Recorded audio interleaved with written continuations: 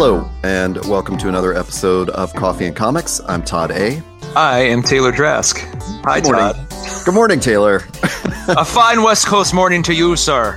Yes, we are in the same time zone, although not the same city. Sadly. No, I am in Portland, Oregon this weekend as well for Design Week. I've been wanting to come to it for a while, and one of my partners at my agency I run is based here, and so I thought, I'll use some frequent flyer miles. I'll come on up and we'll go to Design Week and attend all the cool stuff and hopefully have some meetings at the same time. But in addition to that, it also lets me come. I consider Portland sort of the motherland of comics. Image is here now. I think Dark Horse was here or is here. Like, there's so many. Like, Floating World is here. Portland has probably per capita like the most awesome comic shops all in one vicinity, all in one sort of square radius or square mileage or however you want to. I can't do math this morning. Anyway, it's a wonderful. It's like a mecca per capita. I guess. Yeah. It's an amazing city for comics and graphic novels. So I was like, I definitely wanted to do a show this morning while live from here. Sort of in the spirit. In the spirit, yeah. Because you'd asked me, you're like, "Hey, should we record?" I'm like, "Heck yes, we should." I'll literally be in the motherland. Like, we need to do it. And I had a chance yesterday to go to. I would say my three favorite shops here are Bridge City. One that I can never remember. I think it's something Dreams, and then the other one is Floating World. And Floating World is downtown Portland, and it has the distinction of being both a amazing indie shop, but also a indie publisher. So all their stuff is in the store, and then they've just got the best. Like, for somebody like me who usually goes a little more indie more often than not, like, it's an amazing just curation, and you'll see stuff that you haven't even heard of before that might be your new favorite thing. So I spent about an hour and a half there yesterday, and had to leave before I spent too much money and couldn't bring it all home. Do you want to mention any of the things that you purchased, or are you saving that for a future episode? I'll mention them, and I might review them too, but I'll mention them just so that we have a reference point. I grabbed it's kind of it's perfect representation of what Floating World has. There is a Humanoids release, and Humanoids, for those of you who don't know, is a European publisher. They tend to get usually all the Jodorowsky stuff is on there. They've got just a bunch of really cool heavy hitting European names. Writers and artists. So they put out what's essentially an anthology. Like, it's I didn't know they did this, and I think it might be the first one they did it, but it's called The Tipping Point, and it's a Humanoids anthology by some of their biggest artists, and it all kind of focuses on that concept of the tipping point. So I can't wait to crack into that. There was a really cool little indie pick called I'm Not Here, which looks gorgeous. It looks like the art from the book Here, which I've reviewed before. But it's an actual story. It's not by the same artist, but it looks a lot like that. But it's an actual story, and it looks like it might break my heart. So I'm gonna save that one for later. Cool. I grabbed a couple single issues, and then the other thing I grabbed, and this is kind of very much a me pick, but it's a book called Why Art by Eleanor Davis, and it's published by Fantagraphic Books. And it's sort of I've become more and more interested in these, like, in comics as poetry. So I would say the book Here, which I just referenced, a lot of people rag on Here. And I think when you consider it as comics as poetry or graphic novels as poetry, it works so well. And I love it for that reason. Well, I'm seeing a lot more of those kind of pop up, and Floating World has a ton of them. And this one's definitely that same thing. It's kind of an examination of art through the medium of graphic novel, but it's very much a linear kind of poem.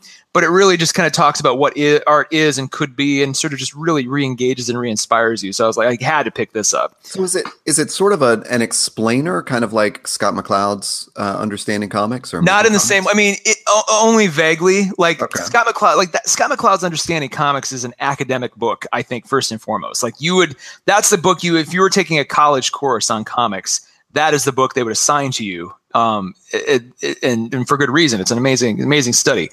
And for anybody who is really interested in getting into the nuts and bolts of how comics work, please pick that up. This is less that and more of like, this is just art in general, right? So it's all like some basic, very simple drawings with a lot of text on the side, and it flows more like I can't even think of a comparison, but it talks about like visual art, and there's one story about this woman whose art was just kissing people or telling them that she loves them, and like that was her expression. So it kind of walks through In fact, on the back, it just goes, what is art? Why art? What is it? Who is it for? What is it for? These are questions that have vexed scholars and historians and makers of art and lovers of art since the beginning of civilization. What color is art? Can beautiful art be ugly? Can ugly art be beautiful? It just goes into like all those questions and kind of explores them in a really simple, sort of poetic way.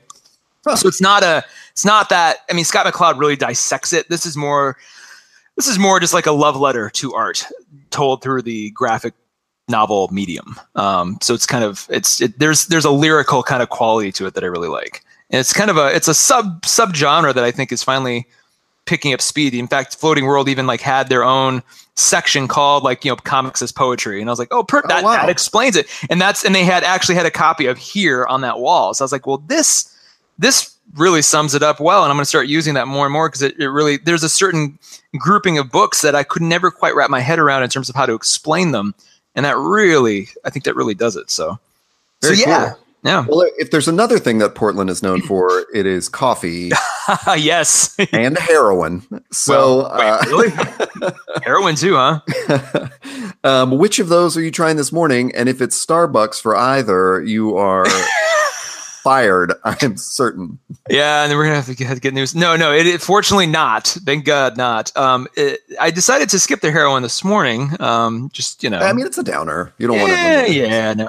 I'm actually. So I'm staying with my lovely friends Pinky and Laura at their house, and they always have a good stash of coffee lying around.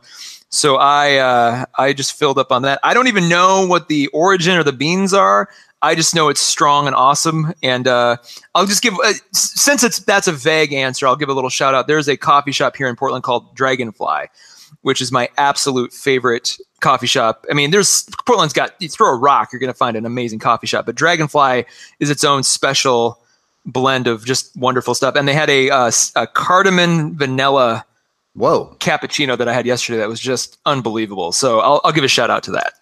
Nice shout out. I'm throwing you a curveball this morning. I'm not even drinking coffee. Well, then you're fired, sir. This is the last Coffee and Comics episode. Goodbye, everybody. It's been fun. I'm trying to change the name already.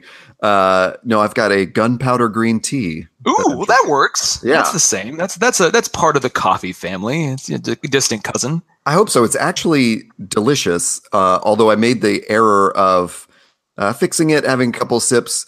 And then right before we started, I ran and brushed my teeth and came back and was like, "Oh, note to self, don't drink this tea directly after brushing teeth." So before going on a date, is this a coffee? Is this a green tea?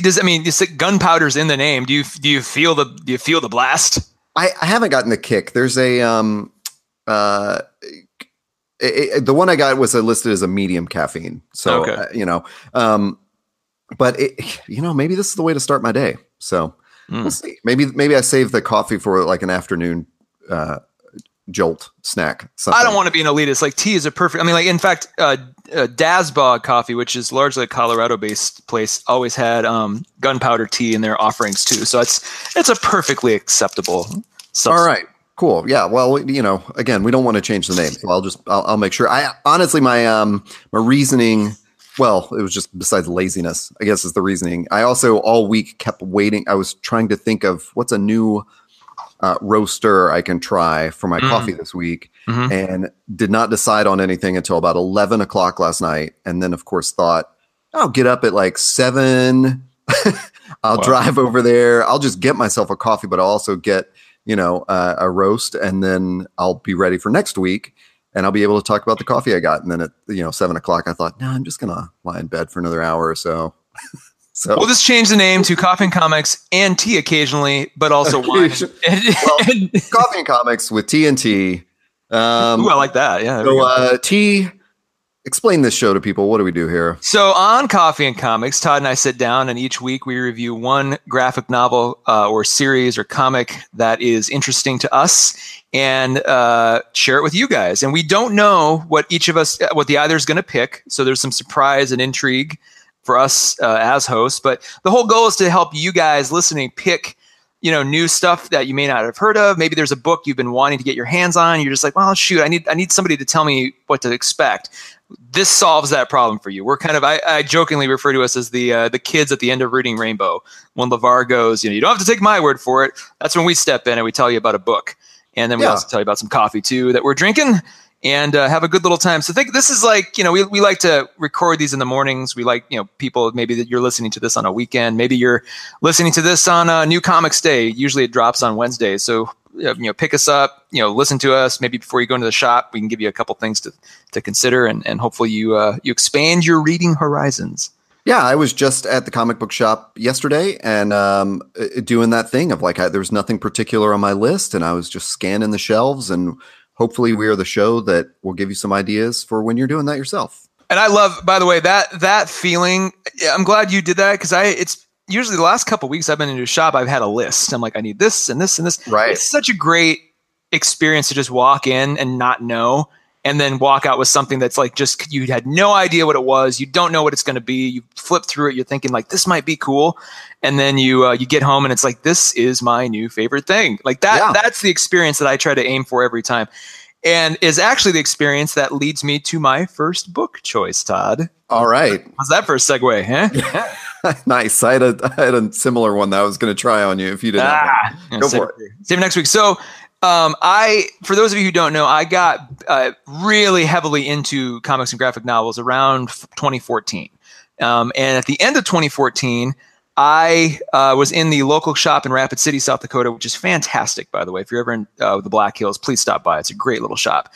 But I'd walked in, and I was just like, I'm going to pick up a few things, and walked in sight unseen. And on that day, I picked up a one-shot. I looked at the cover of something and was so intrigued by the cover, and I flipped through it, and just like everything about it just really spoke to me. I'm like, I'm going to grab this. I don't know what this is, but it'll be interesting. And read it over Christmas break and absolutely fell in love with it, and ended up buying the first 3 trade paperbacks basically the same week because I was obsessed with this thing. Wow. And it's a series I have name checked so many times on this show that I figured it was high time I actually review it properly. And that is, of course, East of West. Yes. Volume 1, The Promise, written by, once again, Jonathan Hickman. And more importantly, I think in this case, is art by Nick Dragotta, or Nick Dragata, as I like to pronounce it. Yet to figure out how he pronounces his name. But it's Dragata, actually. Dragata. So. You actually saw a panel with him, didn't you? Exactly. Yeah. So Nick Dragata, perfect. I mentioned him in particular because the art on this thing is so specific and so just, it really appeals to me. We've had episodes in the past where we talk about, there are books I appreciate, but I just don't like the art, so I really can't get into it. Another Hickman book, The Manhattan Projects, is actually one of those. I love the idea. I don't like the art, and I just can't get into it. This one, East of West, though, is not that. East of West is like, it's drawn and colored in a way that just is exactly for me. So let me give you a quick little summary. It debuted in March of 2013. And as of this recording, they're on issue number 38, I believe. So it's been running for quite a while now. I think they're up to volume 7 on the trade paperbacks, and then there's a couple omnibuses as well. We're just going to focus on volume 1 because as you get sucked into this, the twists and turns are plenty. Basically, the premise is it's a sci-fi Western set in a dystopian version of the United States, and the fate of everybody rests with the 4 horsemen of the apocalypse. So we'll come back to that in a second. The tagline, as Hickman has kind of conceived it, of East of West, is the things that divide us are stronger than the things that unite us. And that, he came up with this in 2013. Just think about how apropos that is now compared to even 2013. And he goes on to explain the end times are imminent, and we all hate each other too much to come together and solve our problems. Our final destination is imminent, and as is the apocalypse. And then, in the face of all that despair and gloom, somewhere there is still hope. So again, 2013, this, and this was relevant then too, but I mean, just think about the climate that we're in now in 2018. And just like this, I had forgotten that was sort of the tagline. So as I was researching and putting together my notes for this episode, I was like, oh my God, like this is, I almost want to go back and reread it all again, just with that sort of in mind, like thinking about where we are. As far as the summary goes, basically, it's a dystopian America. Everything, the history of America is the same up to the Civil War. And at that point in this alt timeline, instead of the Civil War ending, a meteor hits what's essentially Missouri and just wipes out, like 100-mile radius. And there's this, this big meteor hits. And at that same time, essentially it throws everything into an alternative, reality where the Civil War never ends. The Confederacy, essentially it's stalemate. So the Confederacy becomes its own country. The Union remains its own country, but it's, just the original, Union. So that kind of essentially the Northeast. Texas, of course, becomes its own country. What was really intriguing to me was the slaves that freed themselves or were freed rallied and created the Free Kingdom of New Orleans. So the African American population kind of congeals and forms their own thing, and it's the Kingdom of New Orleans is very Wakanda-like. So keep that in mind. We'll come back to that. A new interesting twist is China during this time. So China invades the West Coast and sets up the PRA, which stands for the People's Republic of America. So San Francisco becomes like the new Chinese capital, and it's really cool. And in some of the shots, the Golden Gate Bridge exists, but it's got decisively Chinese architecture kind of on it. Those swooping kind of rooftops and everything, which is especially interesting too because I'm in the Northwest right now, and you kind of think like, what if the Northwest is there's a lot of like things you would find in China and Japan, aesthetics and environment and topography, you find in the Northwest. So it's kind of interesting considering like, what if the Chinese just invaded and took it over? The most interesting thing to me about this alternative timeline, though, is that Red Cloud, Indian chief Red Cloud, unites all the tribes into one. He kind of does the Genghis Khan thing and unites all the tribes into one giant tribe, and they form what's called the Endless Nation. So they kind of take over what's the Midwest and kind of the South Dakota, Minnesota, where you see a lot of American Indian tribes now. Like that's where that whole territory is basically theirs. And I'll come back to them in a second too, because they're the most interesting aspect of the story. That's sort of the setup, and that kind of occurs in volume 1. That occurs in like the first 4 pages. So you get like this crash course of these like all these amazing scenes and images. You're like, oh my god, like you buy into this world so quickly because they just kind of they tee that alt history up, and then they refer to it a lot, but that sort of really tees it up. And then they show you a couple quick pages of sort of the main storyline, which is on the same day that this comet or this meteor impacts the Earth. There's this treaty that basically is like this armistice that there's this treaty that's signed that basically says, okay, the Civil War there will be a standoff. We're in a permanent armistice. Texas was a signee on that. The Kingdom of New Orleans, all the countries I just mentioned, all the nations represented, that in this new version of the United States or ununited states, they all signed this armistice. So are they all sort of seen at this point as the nations of America? They don't use that term specifically. Okay. They are their own countries. It just happens to exist on the continent, where America is now is like it's all subdivided in these ways that I just described. But when they sign that armistice treaty, at the same time, there are 2 simultaneous but independent prophecies.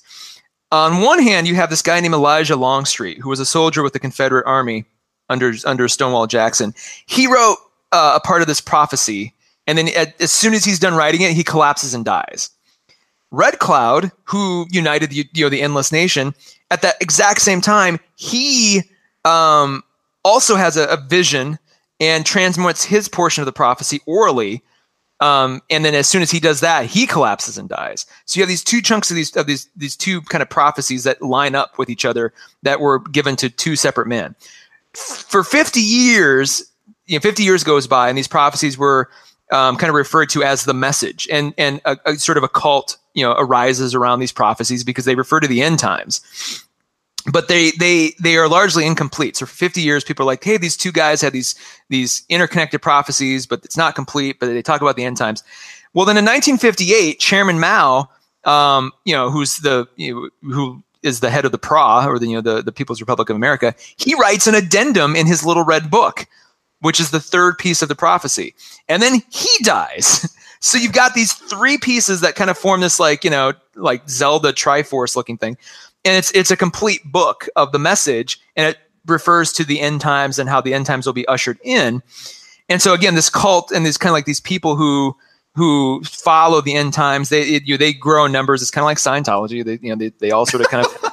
I can't let an episode go by without referencing that. So they kind of form, and they at the crash site of the meteor, enough time has passed where enough of the radiation has gone to everything. They built this giant kind of temple to the prophecy, because that site is where they sign the Armistice Treaty, and then that's where the message is kept. So that sort of sets up the world. The story itself for Volume 1 everything I just described happens in like the first 6 or 7 pages. It's just relentless. It's amazing. The story begins where there's kind of like this Stonehenge looking thing in the old American Southwest, and the 4 horsemen of the apocalypse return, and but they return as children, and they're specifically colored. So if you've ever seen like a red guy and a blue guy and a green woman or a green girl, those are the horsemen. But one of them is missing. So they appear, and like the 4th kind of little pedestal where they appear is empty, and they're looking around. They're like, "Where's Death?" And you come to find out that Death, who's the white one, he never left. When they sort of the last time they were around, they all vanished. And he was supposed to go with them, and he didn't. So he's still a grown man, and he's wandering around as Death. And he's kind of a vigilante, and you don't, as the story starts, you don't quite know what his motives are, but he's sort of our antagonist, or sorry, rather our protagonist for this story. And you kind of like see the world through his eyes largely. And he's accompanied by 2 mystics from the Endless Nation. So then they're also like pitch white, which if you listen to the last couple episodes, Jonathan Hickman has this running theme where characters who appear in all white skin, all white hair, all white clothing represent death in some way. He's got it in Black Monday Murders. He's got it in The Dying and the Dead. And now, as you referenced so precisely, Death himself is this kind of presented in this way. Yeah, so and you mean literally like the whatever white is it the absence of all color or the collection of all color? It is like, it's not, you're not making an ethnic, not Caucasian. Color, actual color white, pure white, not Caucasian, not ethnically driven, like just pure as a character of pure white. So it's kind of this thing Hickman's doing. I don't think there's some grand scheme to make all these worlds unite, unless somewhere down the road he wants to pull a Stephen King and do a Dark Tower, and that would be awesome. But for right now, I just think it's just a little Easter egg he does in each of his stories. I think there's such a cool thing, because I have read Volume 1, and there's such a cool thing about Death when you meet that character, because it is very much like you mentioned. This is a sort of Old West or Western sci-fi. Mm. It's a Western sci-fi in the future, yes. And it is. Like he's playing off that trope of like a stranger comes to town. Yes. Which is the start of so many Westerns. And also that other thing of like, the stranger all in black. Yeah. And in this case, the stranger shows up and he is like literally, like his clothing is white. His skin is white. Like everything is the same white color. And then he has these 2 members of the Endless Nation with them. So it's what an astute observation. I never even thought of that. Yeah, he's not the man in black, he's the man in white. Yeah, but he's not like a good guy. It's like that. Right. It's subverting that Western trope even more. Like, I never even thought about that. That's great. Yeah, I mean that scene when he walks into the bar, the first one, like that to me was just the culmination of so many Western things coming together right there. It's like literally the saloon doors swinging in the background. And he's awesome. Like Death as a character is incredible. Like if they ever make this as a TV or a movie, then if they don't cast Josh Holloway, who played Sawyer in Lost, if they don't cast him as Death, then something's wrong with the world. Like that's who I imagine talking. Like he even kind of looks like him. It's crazy. A lot of people will say, "Oh, he looks like Clint Eastwood." I'm like, yeah, but that was maybe in the in the 60s. But like this guy, I mean, go Google Josh Holloway and then go Google like Death, and it's like they're the same damn guy. Like I can't. There will be no justice in the world if that doesn't happen. Anyway, I could go for a Nikolai Coster-Waldau. Ooh, that what? It's sort of the rich man's Josh Holloway. You're so right. Oh my God, that would work too. Sawyer is just the poor man's Jamie Lannister, right? I can't argue with that. That's again astute observation, sir. I'm at your mercy. So the whole Volume 1 kicks off with him, as you said, walking to this saloon, and you kind of the story starts with him, and it progresses at a really nice clip. You follow him, but you also get to see different parts of, you get to see kind of through his eyes. He sort of introduces you to the other characters. He's the way you get to see the leader of the Pra. It's kind of, Mao's great, or grandson or son, and then his great granddaughter eventually take over the Pra. You get to see Death, face the president of the Union. And there's the whole first part of this volume 1 is built on kind of this vendetta that Death is on. And you get to learn what happened to him, why he probably didn't disappear with the rest of the horsemen. Maybe some of the horsemen, betrayed him in some major way. And you get a really good sense of the mythology of why he's on this quest, what he's after, who he loved at one point, who betrayed him. And it really humanizes him pretty quickly, which is awesome. You get to really feel like this isn't just a monolith character. It's a really multi-dimensional guy who's, he's after something specific. I don't want to spoil a lot. And honestly, you'll read volume 1 and you didn't necessarily do this, but if you're like me, you read volume 1, you're like, I need to read volume 2 now. And so I cranked through those first 3 really, really fast. Yeah.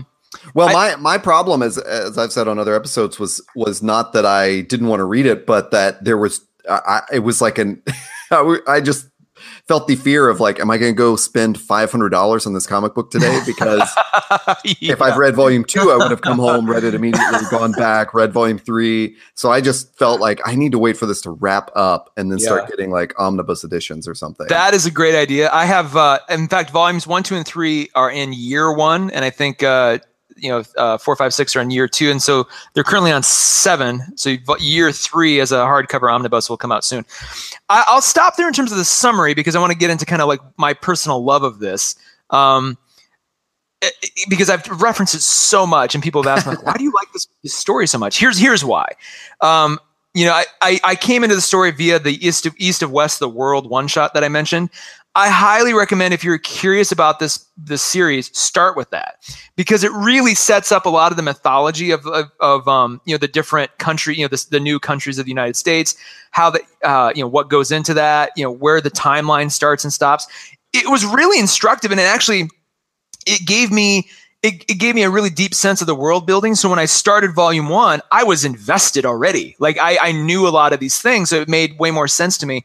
The World one shot also has a little mini story with the horsemen, so you get a flavor for kind of the craziness of how the story works. And it's a little confusing because that little one shot story drops you in I think around volume 3, so you're not quite sure, but it doesn't matter. It just kind of gives you a flavor for what to expect.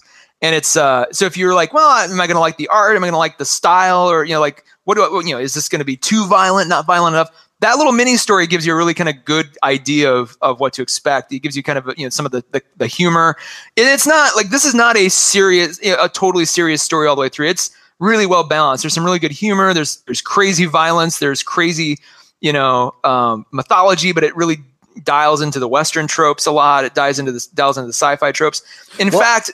I'm really glad you brought up the world of because it's, when you say one shot, I mean it's literally a single issue, correct? It is a single issue that was meant to be exactly how I discovered it, which is hey, we want more people to read this. We're going to create this because this is such a sprawling story. And in fact, I would say if you like Game of Thrones, you will like this. There's so many parallels to Game of Thrones in terms of the political intrigue, the warring factions, the backstabbing, the nuances.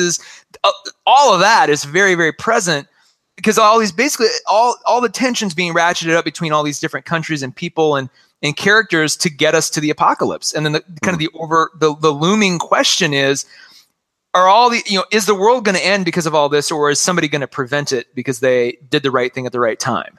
And so you kind of that's sort of the oncoming storm throughout this whole thing. But there's so many amazing mini stories and subplots and every you could get a character 3 levels down who's just as interesting as Littlefinger, and you're just well, what's his story or her story? So it's really worth getting the world because it sets all this up for you, and it really kind of talks through.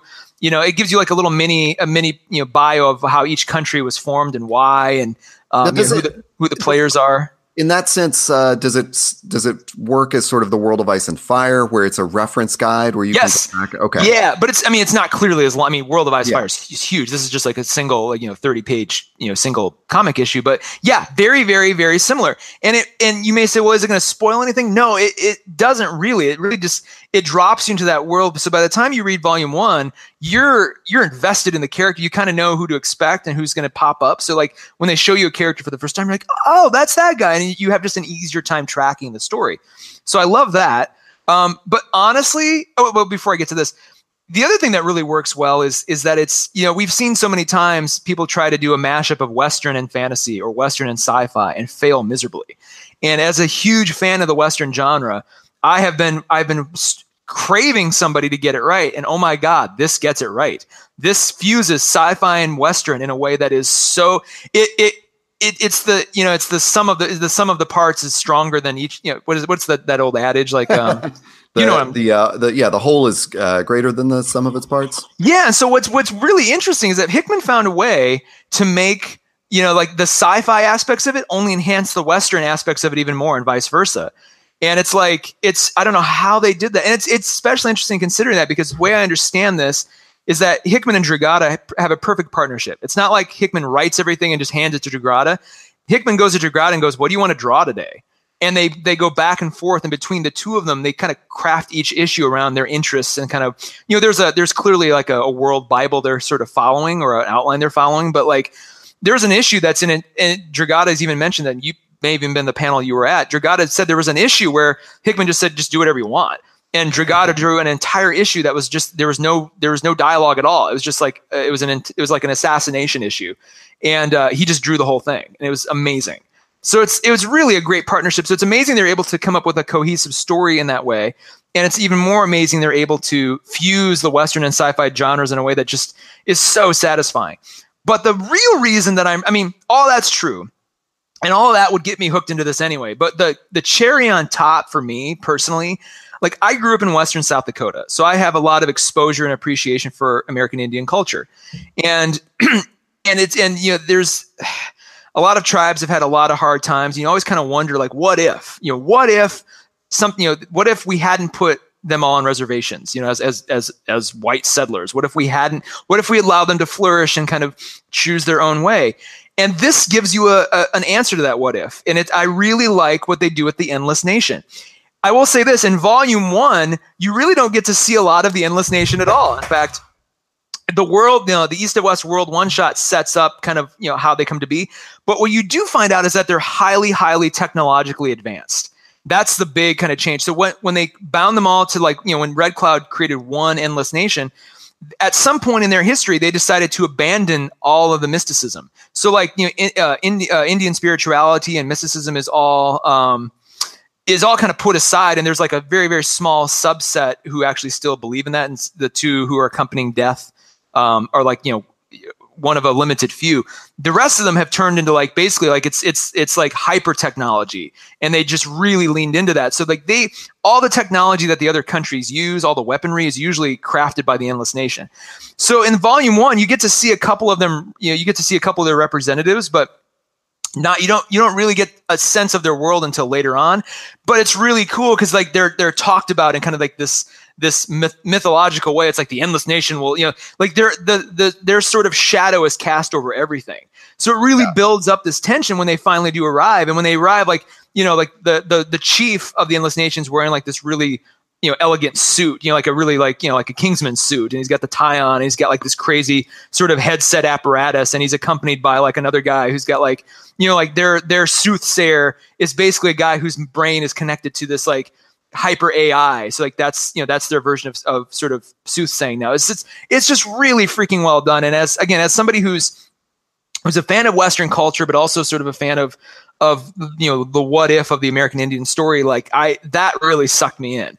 I could read an entire series just about the Endless Nation.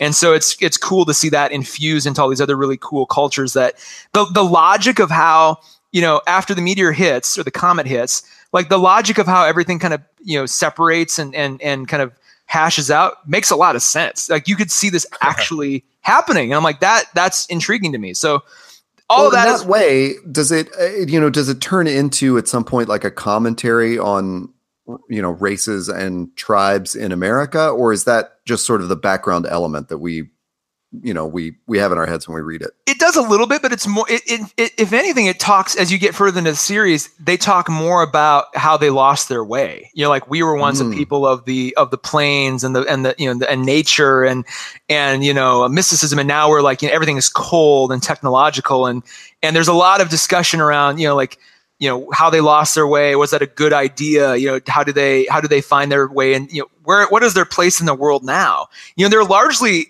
For most of the series, they're largely benign. They don't create an alliance with any country right away. As war starts to break out among some of these territories, like they stay largely out of it. At some point that might change, and then the repercussions for that are huge. But like they try to stay above it all because they've really surrendered themselves to like this sort of technological utopia, and so it's just really cool to see that that twist in it. And you don't really get a sense of like. I think at that point, like all the interdependent tribes have kind of melted, potted out, if that's a term. So you don't really get a sense of like there's not like a racist element or anything in that way. It's pretty clear that they are the heavy hitters of this world, and so everybody else is kind of like trying to exist in their shadow, which is kind of cool. Anyway, I've talked way too long about this. No. I would say just as the person who's only read volume 1. It's really interesting to hear you talk about to tell this story again, because when we've covered East of West in previous episodes, it's been when we used to do catch up episodes of like, what are you reading? So you would be on volume 5 or 6 or whatever. And, I understand more of how you had that complete world in your head because you'd read that single issue, East of West, the world.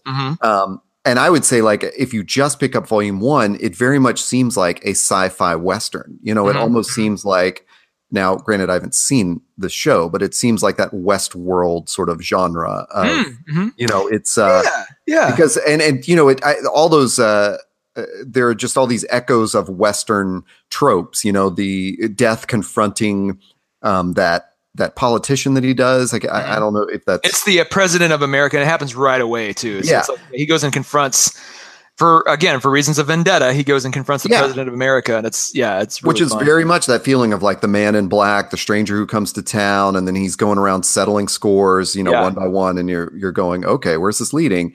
And then, as I recall, there is the big part of the PRA, or maybe they're actually in mainland China.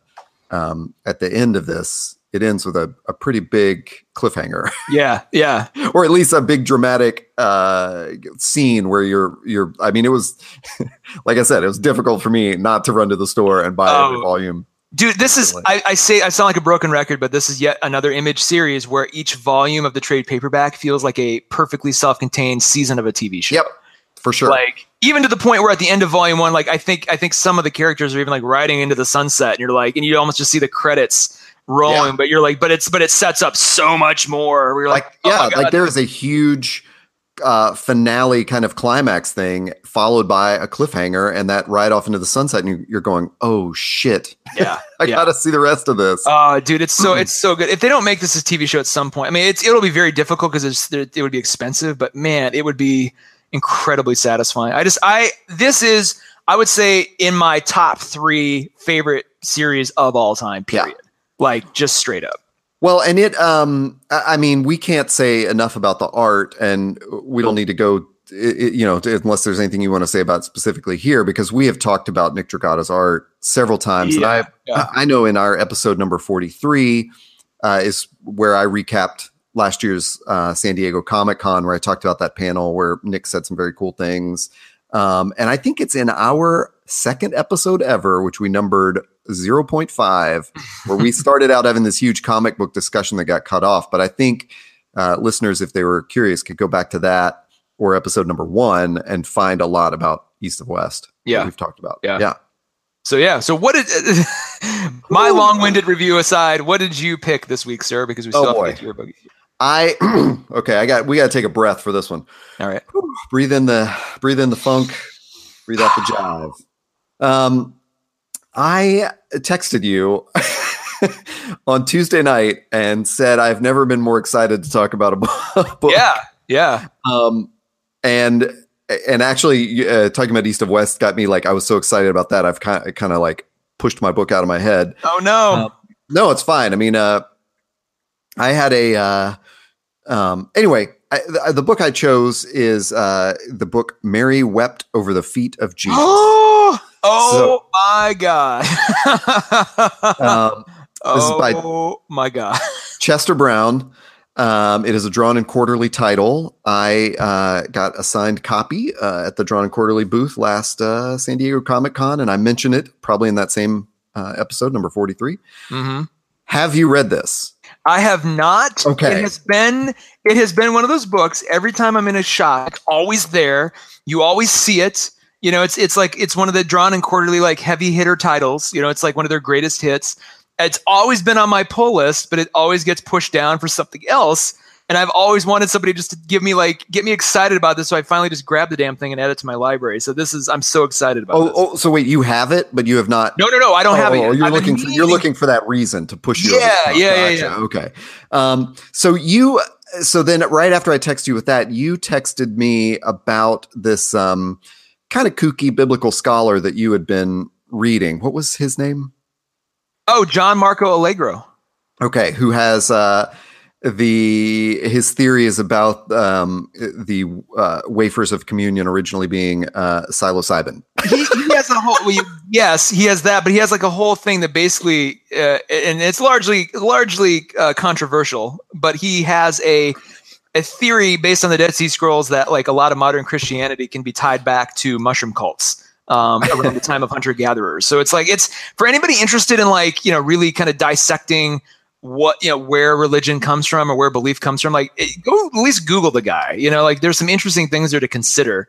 And again, highly controversial, but it's interesting stuff. You texted me about that, and then I texted back in like all caps, "You are going to love this pick." Exactly. I mean, it was one of those things where I I'd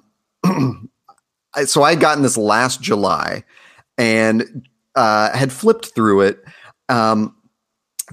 And knew, you know, it was one of those things where I couldn't tell if it was going to be a long read that was going to take a while, and so I was sort of putting it off for that, or if I felt the opposite, like, oh yeah, I'll breeze through that in an afternoon, and I'll just save it for a day when I'm really like right in the mood. I don't know what put me in the mood this week. I know I kept shuffling it in the TBR pile, you know, specifically thinking of our show, like when can I read this? It's the best impact to discuss. So the subtitle is A Prostitution and Religious Obedience in the Bible. And, you know, when I had flipped through it, it is every page of the illustrations are a very simple 4-panel layout, almost like sort of a newspaper strip. They're not in a horizontal line. It's 2 and 2. It is a very narrow book, and it's you know, I mean, it's normal book height, but it sort of looks short because it's not very wide. So you get 4 panels on the left page and 4 panels on the right page, and the drawings are really simple but incredibly effective. And one of the things that really stood out to me is these very subtle distinctions he makes to differentiate the characters. So if you think he's telling stories from the Bible, with people that have names that are unfamiliar to us, even though I'm looking at the Cain and Abel story here, which are names that are very familiar to us. Just the way he has subtly drawn Cain and Abel's faces is different. And then the way that he draws Abel as more muscular than Cain is really interesting. And it's not, there's nothing exaggerated about it. It's just they will have different styles of beard, or they will have a differently shaped nose. And you'll notice he keeps that up through every panel of the story. Wow. So just in these tiny, tiny little, like iconographic ways, he is telling you which character is which, so that he can keep the dialogue very, very simple. That way he doesn't have to say, because it's all black and white, so he doesn't have to constantly call characters by their names or anything like that. And so there will be stories where there are the the three slaves, the parable of the talents he retells. And so there's a very distinctive way each slave is portrayed, or there will be one that's about, a group of women. And so the same thing. And it is just deceptively simple. So reading this, and, I read you the subtitle of Prostitution and Religious Obedience. The way I read that was, when I picked it up, was that these were just going to be sort of short little 4 or 5 panel, not 4 or 5 panels, 4 or 5 pages stories of prostitution. That was really what I saw. I saw the religious obedience as being part of the prostitution, okay, which I think Chester Brown does as well, but in a different way. So as I've already mentioned, the story of Cain and Abel is told at the beginning. And it is a pure obedience story. Adam tells Cain and Abel to pay attention and follow the laws, because when Adam and Eve disobeyed Yahweh, they were thrown out of the Garden of Eden, and now they have to farm for their living, and it is extremely hard, grueling work, and they don't always have the crops every year. So Cain is very obedient to his father and to the laws of Yahweh, and Abel is not. Abel says, "Why aren't we eating animals? They're everywhere." So Abel builds a fence, and he starts keeping sheep there, and he's killing sheep and eating them. And one day, Adam brings Abel some bread that Eve has baked for him, and Cain asks, "Why are you going to let him disobey you and reward him for this?" And then later on, Abel sees Cain sacrificing some of the harvest to Yahweh, and Abel says, "That's a good idea. I should sacrifice some of my meat." So he sacrifices a lamb. God shows up and tells tells Abel, "Thank you for your sacrifice. Thank you for the meat." And tells Cain, "I reject your sacrifice." So, Cain can't figure out, why is God angry with me? And then Cain eventually kills Abel and says, God shows up, and God and Yahweh are the same thing, if you weren't aware of that. Cain is saying, "I obeyed you. I obeyed all your rules. Like, why is he the beloved son?" And you can, if you know other Bible stories, you can see how that sort of relates to the prodigal son, which is another story that's retold here. And so it jumps from that story into a story that I was not familiar with, about Tamar, who it's a very, it's not complicated, but there are a lot of details. I don't want to go through it, but she's, I guess, betrothed or married to one brother. Yes, she's married. Her husband dies, and according to custom, she must marry the brother, and then that brother will give her the son that her husband should have done. But so there's this, this complicated thing of like religious law and custom in that, and how it relates to sexuality specifically. So that's like, we get into it in the second story. We're talking about this, and there's prostitution element. I was not familiar with this, so I just read it as, oh, okay, this is this story right out of the Bible. I thought at this point, Chester is just telling us, here are simple stories, almost like mini comics out of the Bible. And then after that, it's the story of Rahab and another prostitution story. And this one I was a little bit familiar with, or at least I'd heard elements of it. So again, I just thought, oh, right. Okay. He's just, graphically depicting these stories out of the Bible. This is great. And then he tells the story of Ruth, and I thought, that's pretty cool. And,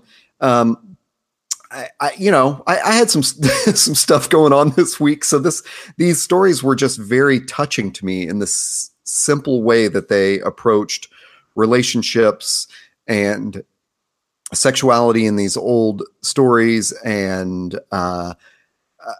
the theme of obedience was there, but it wasn't really resonating with me. He tells the story of David and Bathsheba, which is another one I was mostly familiar with, and maybe questioned a couple of details in this one and thought, oh, okay, interesting. He tells this parable of the talents that Jesus told. And then he tells the story of Mary of Bethany anointing Jesus's feet, or washing his feet before his crucifixion. And this one, I knew, and I went, well, wait a second, I start questioning, did she have a name, and what's going on? And it turns out that he believes that, I'll get into why this is, but he believes that Mary of Bethany and Mary Magdalene are the same person. And I guess in one of the books of the gospel, it's identified as a prostitute that washes Jesus's feet. And so there's a subtle little argument going on here. And I sort of, that's where that's probably where I picked it up when he gets to this story of Mary of Bethany. But it is oddly powerful to me, just this really simple story of a prostitute washing the feet of Jesus and weeping over his feet as she did it, and then using her hair to dry his feet. I mean, it almost brought me to tears for sure. Wow. And again, I had other stuff going on. I was in a headspace that made this like the perfect story to read, but it was a big deal. And there is, how do I describe this? I'm flipping through it because I'm wondering, there was a part where I became really suspicious of Chester's telling of these stories. So after the Mary of Bathsheba, he tells a story of Matthew actually getting the idea to, like, one of the things he needed to do to write in the gospel. So this is an imagined story of Matthew is trying to figure out how to explain something in his book of Jesus's life, or his book being Matthew, the gospel, and how Matthew runs across a young girl in the street, and her name is Tamar, and he all of a sudden connects all these dots with the story that Chester Brown has told earlier in the book. And so then you see, oh wait, Chester Brown has told these stories specifically to connect some dots that Matthew is also connecting. So there is the book itself. I'm sorry that I'm stuttering. I feel like I always do this. The book itself is about 170 pages long, and they're basically all these sort of mini comics that tell those stories that I've told to you right now. But after that, there is probably 100 pages of afterword and footnotes. Whoa, really? So I had known, when I had picked it up and flipped through it, I thought, oh, this is cool. He's going to tell a story and then he's going to footnote it, so you kind of get the full story. And as I alluded to, what I realized is Chester Brown is making an argument. And at one point, I flipped back to the afterword and sort of referenced the page, that what he had to say about the pages in the story I just read. And that was when the light went on in my head, and when it, probably literally the moment that I texted you. Wow. Oh my God, this is a piece of critical theory. Chester Brown is making an argument about prostitution in the Bible that is really sophisticated and so amazingly told in this really simple way. And so what he's saying is that there was, and it's almost like, this is almost like a spoiler of the story. So I'm going to try to be delicate about it, because I think anyone who's interested in the history of the Bible and sort of arguments about it, and especially the way that the Bible treats sexuality, should read this, because he is showing in that chapter of Matthew figuring this out, that Matthew shows we're all, there's a common trope in the Bible that we make fun of, which is it's just lists of names. It's always, so he begat this guy and he begat this guy and they begat this girl and whatever. And it's everybody's begatting everything. And there are so many genealogies told. Yeah. But those are generally all patriarchal genealogies. You're right. Yeah. Until Matthew mentions these 4 or 5 women in discussing Jesus's mother, Mary. And Chester's argument is that Matthew was making a really subtle gesture to signify that Mary was a prostitute. Mary, the mother of Jesus. Yes. Whoa. And not Whoa. a virgin in the way that wow. we understand the word virgin, but a virgin in the understanding of the word to mean unmarried. Okay, right. Like I'm tingling because what you just described, like your revelation, like you read through it and you enjoyed it, but then your revelation kind of after the fact, like that plus what you're actually like the argument he's making, like this is why I love this medium so damn much. Yeah. It is like you can make these kinds of points and do these kind of subtle things and like, oh God, I am immediately going to go grab this today because I need to have this now. Yeah, I love that so much. It's funny because that is probably like, it could be argued like is the most controversial point or something. Mm-hmm. When you read this really careful afterword that he has written, I was torn reading that. Like I felt like, well, is he explaining too much? Mm-hmm. But it's not that. What he's doing is saying, he depicted these stories in this way and they are touching and they get you to see the characters in a new way. And then this afterward is this really completist version of, don't think that I'm maligning your religion or, telling these stories out of school. He's citing all the scholars and translations and non-canonical books that tell these stories too. And he's going through it very carefully. And, with all these block quotes of saying, this is how this author saw this relationship. But in addition to that, he has made like some original scholarly decisions here. Mm-hmm. And that's partly why he's chosen these specific stories to tell. Mm-hmm. And it was just fascinating to read that. Oh, I just can't get over it. It is so, it's so interesting. And in fact, in the middle of this afterword, which like I said, is almost 100 pages, he says to counter someone else's argument, he says, there are two things I would cite from the Bible to counter, two stories I would cite from the Bible to counter this argument. One is this story, blah, blah, blah. And the other is the book of Job. If you're not familiar with it, I've illustrated it here. So in the middle of the afterword, oh my God, illustrated the story of Job to back up his argument about biblical obedience and how that argument backs up his argument about prostitution. It is so beautiful and sophisticated. And when I was wandering around the comic book store yesterday, I was doing it specifically like, can I find anything that magical again? Like I want more of this. Yeah. So there are biographical details that are fascinating to this. I have not read it, but I knew that Chester Brown's previous book was called Paying for It and is a story of his relationship with prostitutes. And so he even tells that sort of as a disclosure at the end of this. He's like, here's what you need to know about me. I consider myself a Christian, but I don't believe in these parts of the gospel. I believe in this. And I have had a relationship with, I have only been with one single prostitute for the last 11 years. And this is what that relationship is like. And so, he's coming to this from he's, fully transparent about how he's coming to this issue. Yeah. That's great. I appreciate that. And you get that feeling of he's probably trying to make this argument to maybe justify a little bit of how he feels about prostitution. Mm-hmm. But so much of it rings true when he has done such a great job of picking these stories out.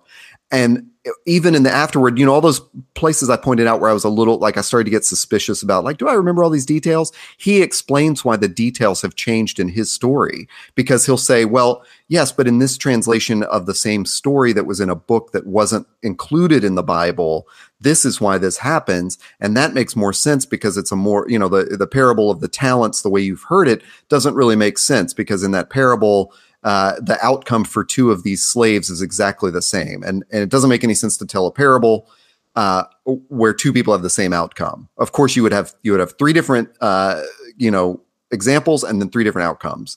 And so then he says, well, so in this translation, if you look this up, you'll find out that this was how it was originally written. And then they probably censored it when they told it in Matthew. So, so it's like he's done all this research to he's obviously read the Bible and gone, that's a weird way to tell that story. And then he's done the research to show like, oh wait, yeah, my instinct was right. That is a weird way to tell it because it was originally told this way. And it's just so interesting and fascinating. I can't say enough good things about it, Well, let me jump in real quick. Yeah, please do. As you were talking, I've been looking up Chester Brown, and I feel ashamed for not knowing his career more in depth. I shall now. Well, and he's been doing it for a while. Apparently, he's had different thematic periods. He's been around the alt comic scene for a while. Yeah. But apparently, since the late '90s, he has been known for his detailed annotations. And he's also somebody who goes back and alters and reformats older works. So he's constantly sort of rethinking his path. I love that because he's like, people rag on George Lucas for that, but I love an artist who constantly kind of goes back and rethinks. Because at the end of the day, art, and especially art in this format, is not meant to be the world as you see it. It's meant to be the world as the artist sees it. And that may be true. It may be distorted. It may be it's all through their lens. So being able to see and understand religion and religious context through his eyes, and especially given his personal experience, as you mentioned, like he's had a relationship with a prostitute, like that, encapsulating that into a book and then having him not only give you that sort of slice or that lens, but then explain why he sees it that way. Like that's satisfying. That is so satisfying. Yeah. And it's the art, the way you can use the art to manipulate that thinking, like the way, like, as I described, as I was having this experience going, okay. So, I'm not like a Bible scholar, but I've heard this story before and I don't really remember these details. Like just to have those things start throwing me off. Yeah. Was perfect. Like he was doing exactly in this very, very simple, 4 panels per page format, putting that doubt in my head that I remember the story correctly, but then he's explaining it later. He sees it as his job to make this scholarly interpretation and argument, not just to plant doubts, he's not just sort of, spraying doubt everywhere. Which was really fascinating. So I keep using the word fascinating. I mean, I was obviously just mind blown on this thing. Well, you have sold a copy. I'm glad. I'm kind of glad I waited because I like going into it knowing that there's all this extra context. That just makes me all the more excited. It's interesting too. As I was in Floating World yesterday, they have a shelf dedicated to all things humanoids, essentially, and there's more. They had Jodorowsky titles that I'd never heard of, but they had something there called Deconstructing Inkle. So one of my favorite books, and one that I'm going to get into at some point in a future episode soon, is just The Inkle by Jodorowsky and Moebius. But I almost want to get this Deconstructing Inkle first because that is such a complicated. It's one of the seminal graphic novels of all time. And I feel like I need to get that. As much as I understand it, I want to get that to hash through the themes, the characters, like really kind of dissect what's there. And I almost think that and what you see Chester do at the in the appendices, if you will, of this book, that almost needs to be. And we try to do it on this show. We try to break down these things and give extra context. And then hopefully in a way get you to read them and increase our own appreciation of them. But I feel like there's a class of graphic novel now that almost requires that, to really get into especially if it comes from the author's point of view. That's incredible. It's like going to a gallery and having the artist standing right there going, well, here's what I was thinking when I made this. And here's the thing. Like that's such a richer experience. And I know you can't have that every time, but man, that to me is where this medium really shines, is when you can get that perspective and then why. And you can immediately, it's almost like a Q&A after the fact. Like, tell us, what was going through your mind when you made this? I love that so much. Yeah. I'm sort of torn thinking about it now. Was this literally the best format to sort of split the book in half, where half is the comic and then half is the afterword. I wonder if it would have been as effective if he had notes on each chapter after the story was told, to where, so that maybe my radar wouldn't have gotten, I wouldn't have detected so many blips, like if I'd read a story and then read what he had changed on it, would I have thought, oh, okay, I see he's making some changes. But because I didn't want to tell it to you this way, but when my radar went off at one point, I flipped into I guess I did say that I did flip into the afterword. and sort of read a little bit of the argument, before I read his Matthew chapter. So when I got to the Matthew chapter, I knew exactly where he was going. I was like, I get it. Okay, so that's what Chester's doing. But I actually think it just sort of works that way. Like you're aware of this afterward. I mean, unless you just literally buy the book and don't flip through it, you're going to notice that half of it is just written words. Yeah. So it does serve that purpose of like, I can just flip to the back and see what section he's referencing. And I'm torn, but I love the way he did it. So nice. I don't think there's a right or wrong there. It's a book that I would love to have a proper book club on, so I could just bounce all these ideas off people, because so much of that resonates with sort of how I experienced Christianity when I was, a Christian, and that feeling of like,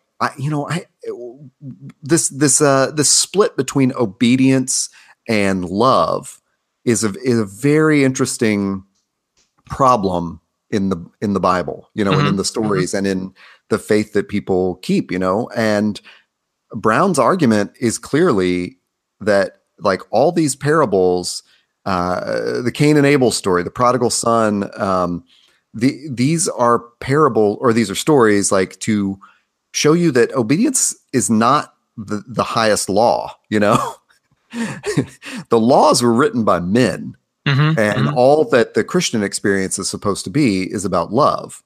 And that is really Brown's biggest argument. And that is a thing that I have, felt all of my, reaching back into my teenage years. So all of my adult life, that's a thing I've always connected to. And it's a thing that when people become too, what do you want to call it? Like, they're too, let's bring up Scientology again.